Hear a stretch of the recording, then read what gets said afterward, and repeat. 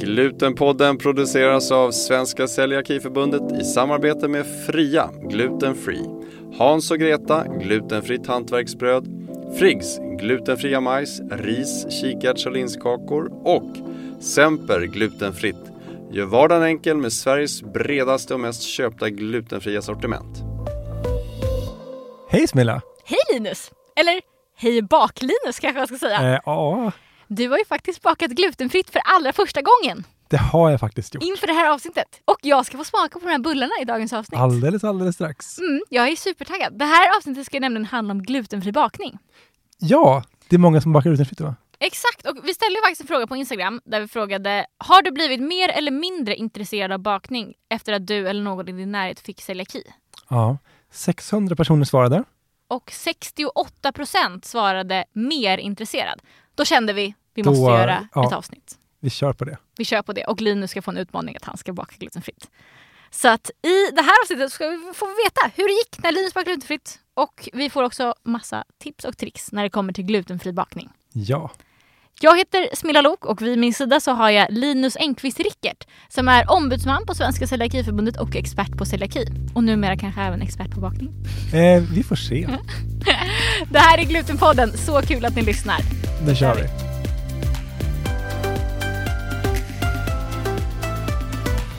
Linus, Ja. är det här första gången du bakar glutenfritt? Jag tror faktiskt att jag kan säga att det är det. Ja. För du har ju inte celiaki, men du är ju en av Sveriges största experter på området. Tack. Men ändå har du aldrig bakat glutenfritt. Jag blev nästan upprörd när du hörde det första gången. Nej, men jag har inte gjort det. Det har inte riktigt fallit sig så. Men nu har du gjort det. Nu har jag faktiskt gjort det. Smått påtvingat. Jag Från fick ett poddredaktionen. uppdrag. Ja, jag fick ett uppdrag. Du har också med dig bullarna om jag har förstått rätt. Jag har bullar med mig. Jag är jättepepp. Kan du inte ta fram dem så kan vi smaka. Och sen vill jag höra allt om hur det gick att baka. Bra idé. Jag sträcker mig lite grann här efter en påse. Och man hör hur det prasslar. Jag kan redan nu säga att de ändå ser mycket fina ut. Jag kan säga innan att du skickade lite bilder igår på när du bakade. Och första själva utkavlingsbilden kändes... Då tänkte jag inte att det skulle se ut sådär. Nej.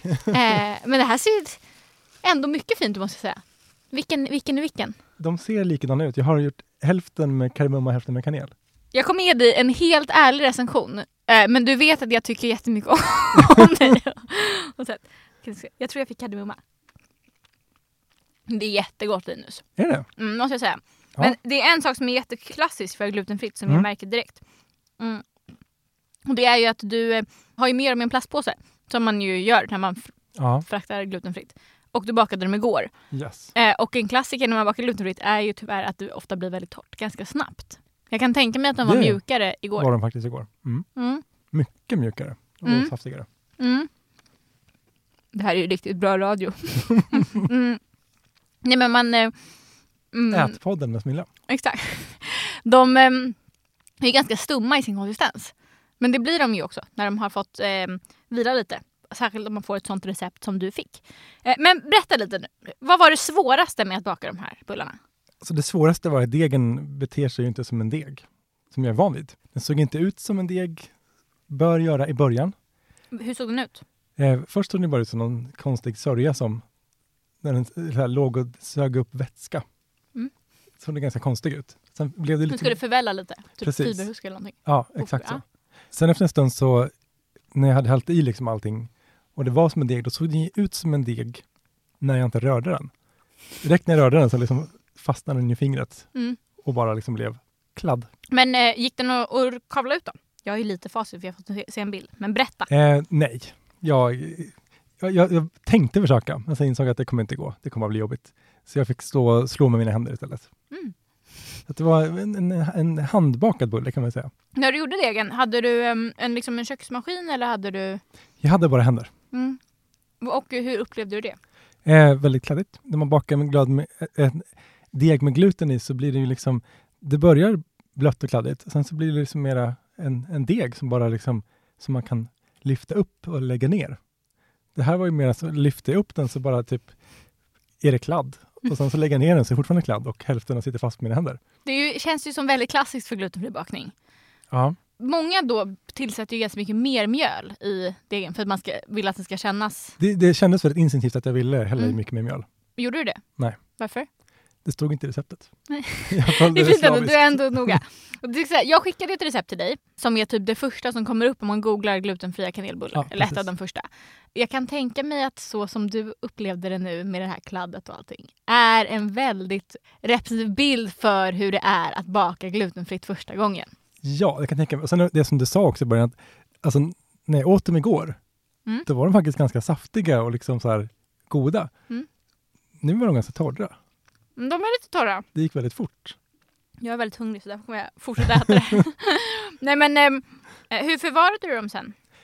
Först, jag gjorde som jag gör med vanliga. Liksom först la dem på ett galler för att de fick liksom under en handduk fick bara kyla ner sig lite grann och sen i plastpåsar. Det är ju som man gör. Ja. Vill du ha det här det här avsnittet kommer vara fullt av tips och tricks. Vill du ha mitt första bästa baktips när det kommer till glutenfritt? Ja. Det är att man kan ju förvara i papperspåse också. Och det är så bra nu när all frukt och grönt är i papperspåse. För då kan man bara ta sådana påsar och ta hem lite extra. Gud vad smart. För då brukar de faktiskt hålla sig lite längre. Ja. Men jag vet också att det receptet som du fick, det är ju ett sånt väldigt klassiskt recept bakat på mjölmix. Ja. Visserligen innehåller det både pofiber och psylliumfröskal som borde göra det saftigare, eller man säger. Men det är svårt att baka till exempel bullar och så som håller sin så här härliga konsistens länge. Ja. Så att jag fryser alltid in ganska direkt. Om man inte äter det samma dag så är det typ mer värt att frysa in det. Det här var för övrigt intressant för att jag är som med typ allt jag bakar. Att så här, jag fryser in det för att det kommer inte att vara lika gott dagen efter. Nej. Men det här insåg jag ju liksom vidden av när min brödrost gick sönder för några månader sedan. Ja, det var inte... Alltså sånt händer ju att en brödrost går sönder. Ja. Men jag insåg då vad otroligt liksom beroende jag är av min brödrost som celiakist. Vad gör du med den då? För jag rostar saker, jag värmer saker. Jaha. För att allt är fryst. För det blir godare och håller sin konsistens bättre i frysen. Och ett bröd som är min bulle här som blir lite torrare. Exakt. Den håller sin saftighet och sen så när man värmer upp den då blir den ju dessutom... Alltså allt blir lite saftigare när man värmer upp det, eller mjukare. Så att det är ju det bästa knepet. Men det kan jag gissa att många celiakister där hemma också har insett att det är så. Brödrost är the shit. Exakt. Jag har till och med en sån med ett litet galler ovanpå så man kan värma saker ovanpå. Tips att investera i. Alltså innan jag insåg att man kunde köpa såna galler. Riktigt smart. Det kan man lägga ost på också. Ja, men då droppar det ner dock. Ja, det är inget smart. Men man kan köpa såna här fickor som man också kan ha för att skydda brödet mot brödsmulor. Ja. Och göra toast i fickorna. Det är smart. Verkligen. Men det var intressant för att vi visste att vi skulle göra det här avsnittet om bakning. Och att du skulle göra den utmaningen och att vi skulle utgå från det. Och jag ställde också lite frågor på Instagram om bakning. Och så började jag med att ställa, alltså till alla lyssnare helt enkelt. Så till följarna. Då började jag fråga, vad är det bästa baktips? För jag tänkte att vi kan dela med oss av lyssnarnas tips också. Jättesmart. Och fick in 3 svar. Oj, vad kul. Det finns bara 3 följare alltså? Nej, det finns några fler. Men det var inte så många som hade många tips. Sen så frågade jag, vad tycker ni är det svåraste med att baka glutenfritt? Och fick in 283 svar. Så att det tänker jag säger något om känslan kring att baka glutenfritt hos celiakister. Ja, men verkligen. Jag fick ju min diagnos när jag var 5 år gammal. Och många går igenom så här, den här bakåldern när man är typ 12 eller 8 kanske. De tycker det är superkul att baka. Kanske framförallt för att man får äta goda saker omotiverat en tisdag. Men jag är väldigt glad att jag gick igenom den som celiakist. För jag tror inte, hade jag fått min diagnos idag tror jag inte att jag hade tyckt att det var lika kul att baka. För att det är ju en sån omställning. Nu gick jag in i den åldern. Jag började så här, få mitt intresse för bakning som celiakist. Vilket gjorde att jag har ju lärt mig baka glutenfritt. Du har lärt dig liksom med kladdiga degar. Exakt. På hemkunskapen en gång skulle jag testa att göra pasta med vanligt vetemjöl. Och fixade inte det. Alltså för att det var så svårt. Det var en helt annan konsistens. Det var som att göra ett helt annat recept. Och jag tycker ändå att jag har koll på hur man gör pasta liksom. Men just då hade de mer glutenfritt mjöl. Så det är en helt annan känsla. En helt annan... Men verkligen, det är olika världar. Ja, men det finns lite tips för hur man ska underlätta sin bakning. Ja, jag tänker att vi kan utgå dels från det som du har berättat om din upplevelse. Men också från vad lyssnarna tyckte var svårt. Ja. Men jag tänker, förutom det här med att man kan få vara i papperspåse. Så är kanske mitt tips nummer 1 när det kommer till glutenfri bakning. Vi väntar, allihopa väntar. Att investera i en silikonkavel och en silikonmatta. Det fastnar inte lika rätt då kanske? Exakt. För att det största misstaget man kan göra är att tillsätta mer mjöl i degen. Mm. För det vill man gärna som du sa. För att det är så kladdigt. Det är jättesmart att göra. Ja, i vanliga fall är det. Men glutenfritt mjöl är ju så otroligt stärkelserikt. Så att det liksom gör att det påverkar det färdiga bakverket mycket, mycket mer än om du skulle tillsätta vetemjöl. När man tillsätter massa mer mjöl för att man vill kunna hantera degen, för man vill ha snygga bullar, då blir det färdiga bakverket väldigt torrt. Snygg bulle dock. Men kanske inte ätbar. Men äcklig bulle. Ja. Det är frågan vad som man tycker är viktigast. Då kan man istället använda sig av en silikonkavel och silikonmatta för att kavla ut degen. För då fastnar den faktiskt inte. Även om det är en sån kladdig massa som du beskriver. Skönt. Ja, man kan till och med om man vill ha handskar på sig när man hanterar. Ja, eller olja in händerna istället för att mjöla dem. Eller ha vatten på dem. Även med glutenfritt mjöl på händerna så fastnar degen lätt i fingrarna. Liksom. Och det ska vara kladdigt.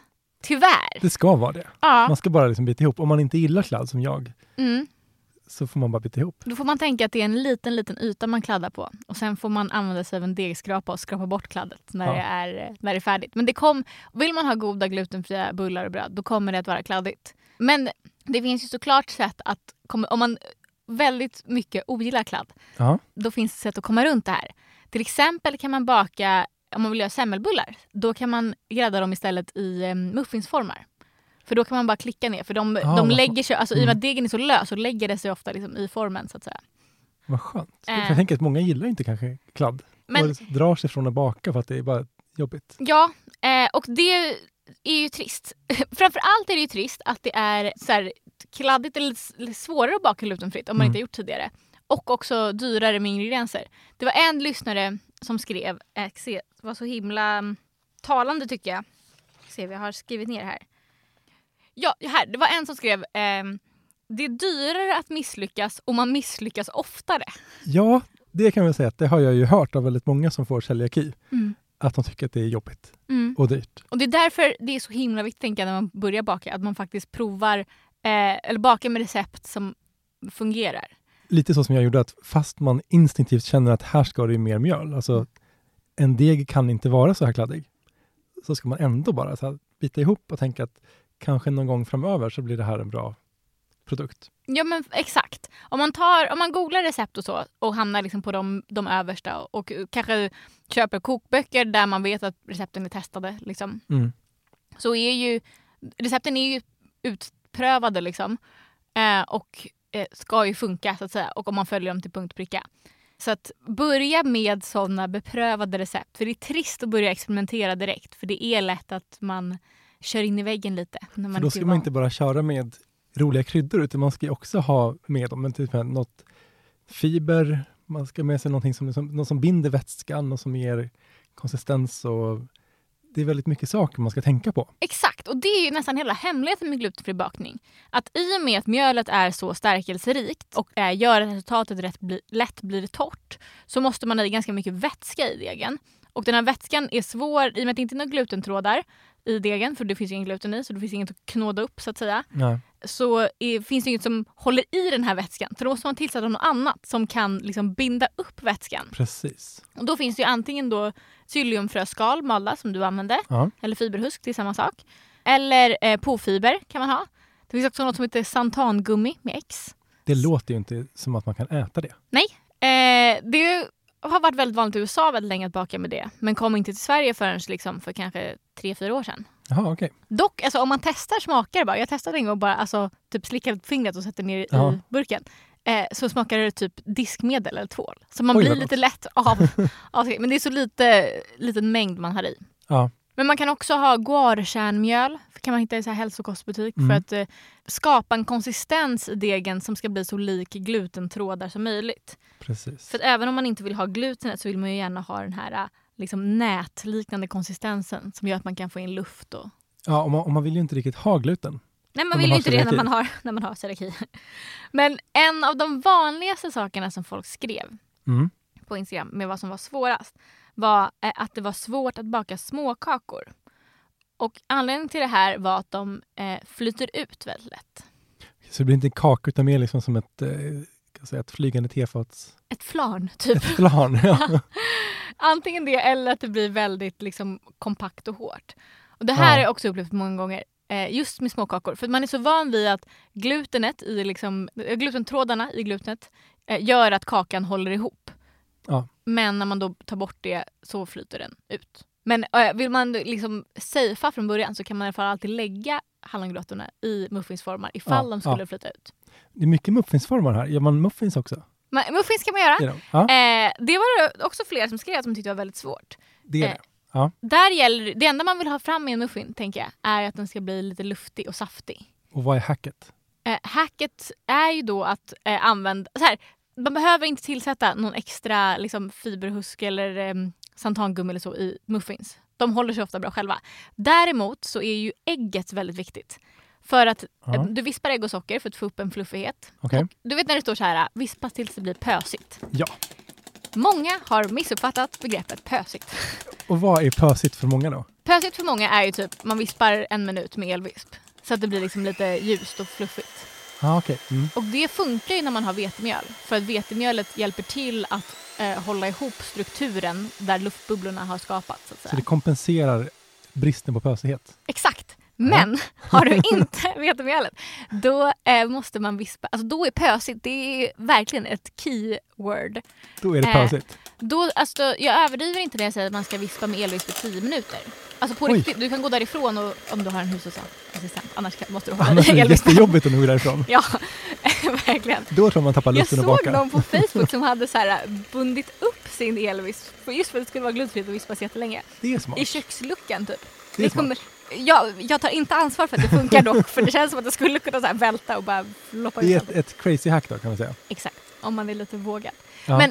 Men det gäller alltså att vispa väldigt, väldigt, väldigt länge.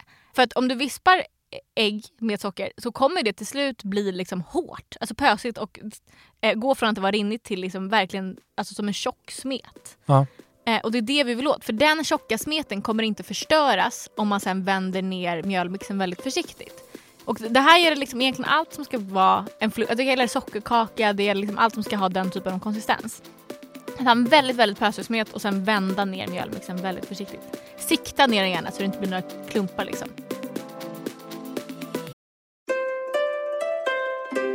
Under våren sponsras Glutenpodden av Celiakiföreningen i Skåne län som hostar södra Sveriges största glutenfria mässa, Det goda livet. Ja, välkommen den 25 maj till Malmömässan i Hyllie för att tillsammans med oss fira mässans 10-årsjubileum.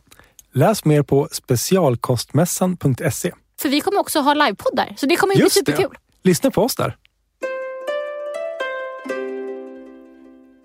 Det är ändå ganska fett att vi är Sveriges största podd med inriktning glutenfritt.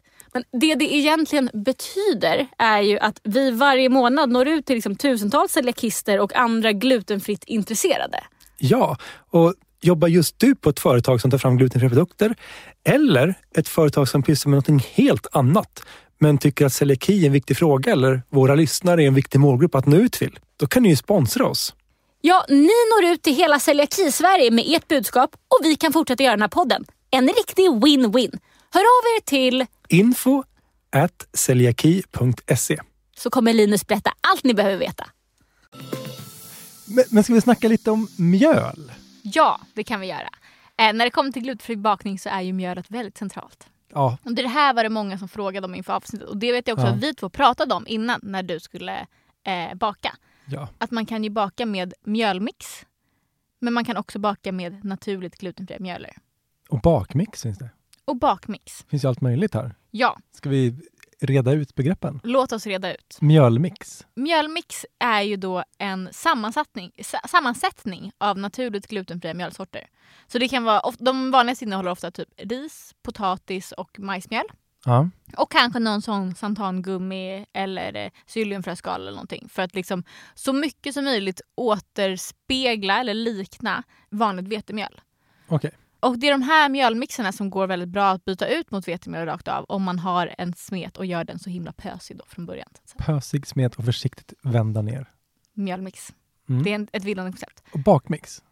Bakmix är ju något där man tillsätter typ bara vatten. Det här är en side note, men jag fick en gång uppdrag att ta fram en bakmix för bröd som var glutenfritt. Jag skulle liksom blanda ihop en mjölmix som man bara skulle tillsätta vatten och torr jäst till. Okay. Och typ alltså shake and bake. Skaka ihop den i förpackningen. Och jag, glad i hågen, också lite så här glad över att jag fick frågan att om jag kunde ta fram det här receptet. Det var självklart, inga problem. Och det var inga problem? Vi säger så. Jag tror alltså att jag på riktigt bakade 45 olika sådana limpor. Och testade liksom. Och det bröt också ganska lång tid att göra. Och sen liksom fick jag fram ett som jag tyckte var ganska bra ändå. Ja. Skickade iväg det receptet och fick tillbaka alltså en sån sågning. Det var inget som var bra med det här brödet. Och jag tycker ändå att så här, jag är ganska liksom, rutinerad på att baka glutenfritt. Så att jag fick gå hem på min kammare och börja om. Och jag kan säga som så att det slutade med att det blev ingen brödmix.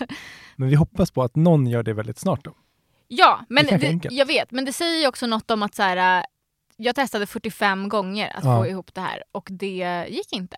Alltså brödet blev svampigt eller det jäste inte rätt. Eller det liksom... Ja, men det var är inte helt enkelt. Det är inte helt enkelt. Och framförallt så är det här med att så här, blanda ut mjöl och lite olika kryddor och sånt med vatten. Mm. Det funkar kanske när man håller på med gluten. För att då när du skakar ihop det, så här shake and bake, så kan de här trådarna bildas tillräckligt snabbt. Liksom. Men det funkar tyvärr inte med glutenfritt. Nu kommer det komma någon sån mix bara och så kommer de så här överbevisa det här. Ja, men det kan ju funka, men kanske man måste testa 170 gånger. Ja, men kanske. Men den frustrationen jag kände när jag hade bakat det här 45 gånger och ändå skickade det var så här, det här är ändå ganska gott. Också att man typ sänker sin tröskel lite varje gång man bara, det här är ändå ganska gott. Du siktade på jättegott från början och sen blev det blä. Exakt. Och sen blev det så här, nej, de tyckte inte det var något gott. Det var ju superfrustration. Och då kan jag verkligen också tänka mig att om man aldrig har bakat glutenfritt, testar och bakar det och det blir liksom katastrof. Det är ju inte kul. Nej, det är ju inte kul. Man har lagt ner sin tid och så. Och det man kan känna är ju att jag är ju inte ensam. Exakt. När det inte går bra. Nej. Och både när man gör det efter recept som är liksom då kan säga, utprövade och klara och färdiga, så är det fortfarande så här, gör man minsta lilla fel så kan det bli helt fel i slutet. Och testar man då själv, ja, men då får man vara beredd på att det kanske inte går som man har tänkt sig. Nej, verkligen. Och det jag ville komma till var att det är viktigt att man är extremt noggrann. Ja, följer recepten till punkt och pricka. Exakt. Och att man också gärna väger upp alla ingredienser. Det är bra. En våg kan vara bra att ha då. En våg kan vara jättebra att ha. Och så här, just det här med så här, silikonkavel, silikonmatta, våg. Det kan ju låta dyrt också, framförallt om man liksom ska köpa alla dyra ingredienser. Ja. Men om man tycker om att baka, om man vill baka mycket glutenfritt, då är det verkligen värt att från början liksom införskaffa sig det. Så kommer det bli så mycket roligare och enklare att baka glutenfritt. För jag tänker att även om det är dyrt att börja så kanske det är värt det efter ett tag när man faktiskt inte blir lika frustrerad varje gång. När det fastnar då i träbordet och träspadarna och allt vad det kan vara. Ja, verkligen. Jag hade i mitt barndomshem ett träbord som jag kavlade och sånt mycket på när jag var lite yngre. Innan jag införskaffade en silikonmatta. Och det bordet, du vet hur såna här tripp-trapp-stolar för barn ofta är väldigt liksom ingeggade i stärkelserika gröna eller orangea kladd typ. De är väl först målade och sen så är de målade av barn. Exakt, med mat. Exakt. Lite så var det här bordet fast med då glutenfria degar. För att det är så stärkelserikt och fastnar så. Så när man tar lite vatten på så blir det liksom lite så här smått glatt och kladdigt. Exakt. Ja, jag minns en gång när jag skulle baka ett bröd som skulle jäsa i korg. Jäsbröd. Och det funkar ju bra med glutenbröd. Men jag hade inte förstått vitsen med så här, det gäller att mjöla korgen noggrant. Framförallt då när det kommer till glutenfritt. Jag tänkte, man häller på lite mjöl så löser det sig. Ja, men det slutade med att jag hade deg på ryggen. Vilket också är ganska nästan imponerande hur jag lyckades få. Du hällde din korg framför dig. Ja, sen skulle jag ta ut ur den där korgen och sen var degen överallt förutom på plåten. Aj. Så att I've been there, I've done that. Det finns, det är lätt att det kladdar, tyvärr. Och det var en läsare, eller flera läsare ändå lyssnare. Herregud, vi är ljud. Som hörde av sig och kom med flera olika bra tips och recept. Och Mat för Lejon skriver, våga prova allt. Och framförallt YouTubea och googla icke-svenska recept och metoder för glutenfri bakning. Det är så spännande att se hur man gör i till exempel andra länder. Till exempel för olika surdegsmetoder och så vidare.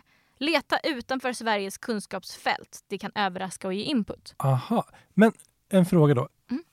I vissa konstiga länder så använder de inte decilitermått. Nej. Vad gör man då? Ja, men det är det som är att många glutenfria recept har ju faktiskt som vikten angiven på, alltså så här, ta 100 gram mjöl eller så. Men annars så kan man också googla, det finns väldigt många sådana omvandlingstabeller. Så att det är till exempel från cups till deciliter. Ja. Men det här är faktiskt ett jättebra tips. För att Sverige är ett ganska litet land liksom. Och världen är så mycket större än så. Och det finns många som har väldigt nytänkande och annorlunda metoder för bakning. När det kommer till glutenfritt som man kan hitta. Till exempel fick jag lära mig att man ska baka om man ska baka surdegsbröd så kan man tillsätta kolsyrat vatten. Oj. Jag vet inte om det här är specifikt för glutenfritt. Men jag vet att det här receptet var otroligt. Och du har smakat det? Ja, toppen. Oj. Ja. Och det var ju flera också inför det här avsnittet som frågade så här, hur gör man glutenfri surdeg? När vi ändå är inne på det. Ja, och det har väl också haft upp tidigare tror jag en gång att man saknar surdegsbröd. Och jag tror vi har nämnt någon gång i avsnittet att så här, man kan göra surdeg på rismjöl. Men jag har fått ett supertips av en lyssnare. Oj, vad är det för någonting? Hon heter Johanna Hillenborg och har också celiaki och är supernördig i det här med glutenfri surdeg och har testat så många gånger. Och har kommit fram till liksom ett toppenrecept på glutenfri surdeg. Men hon har misslyckats så många gånger men ändå behållit modet. Som det verkar på hennes Instagram. Jag har aldrig träffat henne. Det vore kul att göra dock. Hon är lika gammal som jag. Men hon verkar vara super insatt i det här med glutenfri surdeg. Ja. Så jag frågade henne, har du några bra tips? Och hon sa ja. Och jag tänker vi kanske kan lägga ut det här på poddens Instagram. Det tycker jag vi kan göra. För att ett recept görs inte så bra i poddform. Och det är kanske svårt att komma ihåg vad du säger. Exakt. Men det man kan säga är att det är en bas av havremjöl, vatten och lite honung. Och det ska bli ungefär våffelsmetskonsistens och stå på en varm plats. Och ska man röra i den en gång om dagen i 3 dagar. Oj. Ja, men jag tycker det var så fascinerande. För jag har verkligen hört att det går typ inte att göra glutenfri surdeg på ett bra sätt. Men Johanna hävdar att det verkligen går. Och jag har sett på hennes Instagram att jag har sett filmer på de bubblande surdegarna. Så uppenbarligen går det ju. Så det går men det är jättekul. Då får ju så många som möjligt testa. Exakt. Det här blir kanske min challenge nästa Det tycker jag kan vara. Att jag ska testa att göra den här surdegen. Jag har faktiskt inte hunnit, men jag ska göra det. Och då får jag bedöma. Exakt. Bara själva degen. Ta med den här i en liten väska. Nej. Men Sofia Bowling tipsar också på Instagram om att låta brödet vila när man tagit ut det ur ugnen innan man skär det. Ja. Och det här är också ett jättebra tips som jag inte nog kan understryka. Det står ofta i glutenfria recept så här, låt det svalna helt innan du skär upp det. Men det är ju verkligen jättesant. För att glutenfritt bröd tenderar att ha en ganska svampig konsistens när det kommer ut ur ugnen. För att sen så liksom när det svalnar så torkar det ut. Liksom. Jag kan inte ge en bättre kemisk förklaring på det. Men det blir torrare när det svalnar. Och det gör att om man har lite svampigt bröd från början så blir det liksom perfekt när det har svalnat. Men skär man i det då direkt när man tagit från ugnen så känner man, nej, det här har gått dåligt och jag har gjort fel.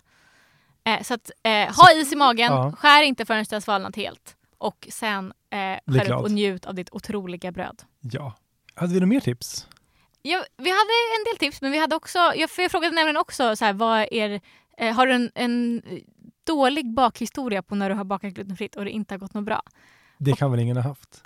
Nej, alla tycker att det går jättebra och tycker inte att det är svårt. Tycker vi har fått fram i avsnittet nu att allting går alltid som det tänkt. Nej, men fick en del ändå ganska roliga historier. Jag tänkte lyfta en av dem. Ja. Då är det Kajsa Ekstener som skriver: jag ville baka bröd till min man för första gången han kom hem till mig. För att jag visste att han tyckte att köpebrödet var ganska tråkigt. Jag kan dock inte baka och har aldrig bakat glutenfritt. Lite som du. Fast du kunde väl för sig baka, men hade jag aldrig bakat glutenfritt. Nej, det är väl många som inte har det. Om man då träffar någon som har celiaki. Ja, det är rimligt ändå.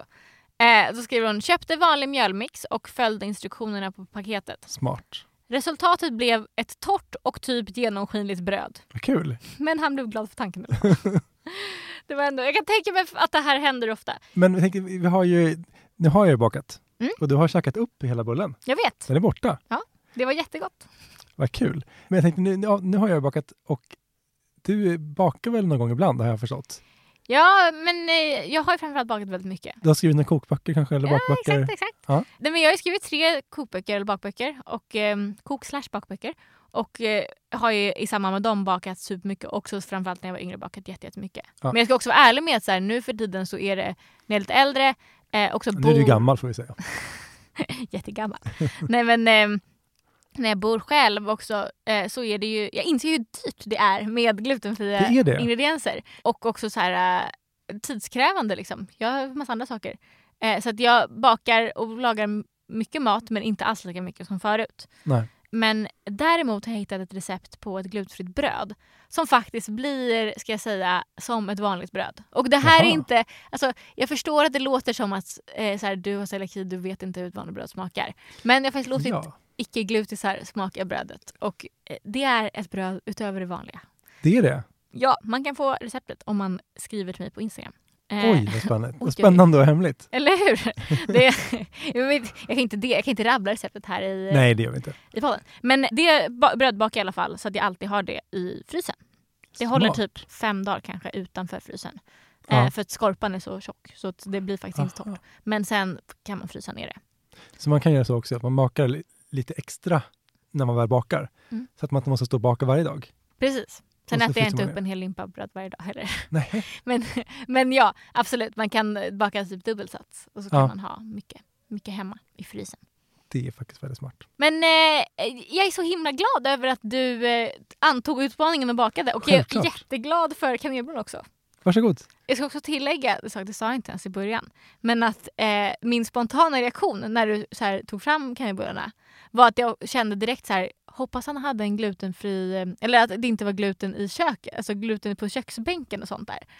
Oj, nej, så jag hällde ju ner först mjöl. Ja, nej men den är kanske inte så här kliniskt rengjord, men den är avtorkad flera gånger om innan faktiskt. Jag kunde faktiskt tänka mig just det som att det är du. Alltså, och det är nya bakplåtspapper till och med. Oh, wow. Vad skulle det annars vara? Ja, man kan väl säkert återanvända. Det är sant i och för sig. Sant. Men det är också intressant att det här sitter så djupt i som celiakist att så här, någon annan har bakat. Och att jag ändå säger, jag vet att du är jättenoggrann. Och ändå att jag bara, undrar om det är glutenfritt. Ja. Men jag sa inget. Jag åt den. Och jag lever än, så att förhoppningsvis är det fine. Men jättekul att ni har lyssnat. Hoppas ni har lärt er någonting nytt om glutenfri bakning. Det hoppas jag faktiskt också. Ja, och, det gjorde jag. Ja, och gå in på vår Instagram. Undersök glutenpodden. Exakt. Och kommentera och ställ frågor och sånt. Och diskutera. Och diskutera. Har ni andra tips som ni tycker vi inte lyfter i podden, skriv det där. Så kanske vi plockar upp det. Och vill ni följa mig så heter jag smilla.glutenfrittliv på Instagram. Och man kan även mejla Linus om man har någon fråga. Han är ändå ombudsman på Svenska Celiakiförbundet. Man kan ju mejla ombudsman@celiaki.se. Det är den adressen du har? Det är min adress. Toppen. Vi har ju också glutenpodden @celiaki.se. Den kommer till samma. Det är lite samma. Så man får välja. Ja, man får välja själv. Det är samma inkorg. Det är toppen. Glutenpodden eller ombudsman. Ja. Och så ska man ju såklart bli medlem i Svenska Celiakiförbundet. Det ska man faktiskt bli. Annars så blir det inte flera glutenpoddar. Annars blir det inte fler glutenpoddar. Det är en av grejerna som försvinner om vi försvinner. Exakt. Och framförallt så gör ni ett gediget arbete kring att så här, få celiaki i Sverige att rulla och saker att hända. Ja, vi försöker ju åtgärda det som är fel. Exakt. Och stötta alla som har celiaki. Och gör och också bara så här, bara typ att du finns, att så här, du kan svara på frågor och mejlar olika företag när det är fel och så här, lobbar för den glutenfria kosten. Så här, jag tror inte man fattar hur viktigt det är, helt ärligt. Jag tror några fattar, men inte alla. Men försök få fler att förstå. Ja, lyssna på podden och gå med i förbundet. Tack för att ni har lyssnat. Hej då. Hej då.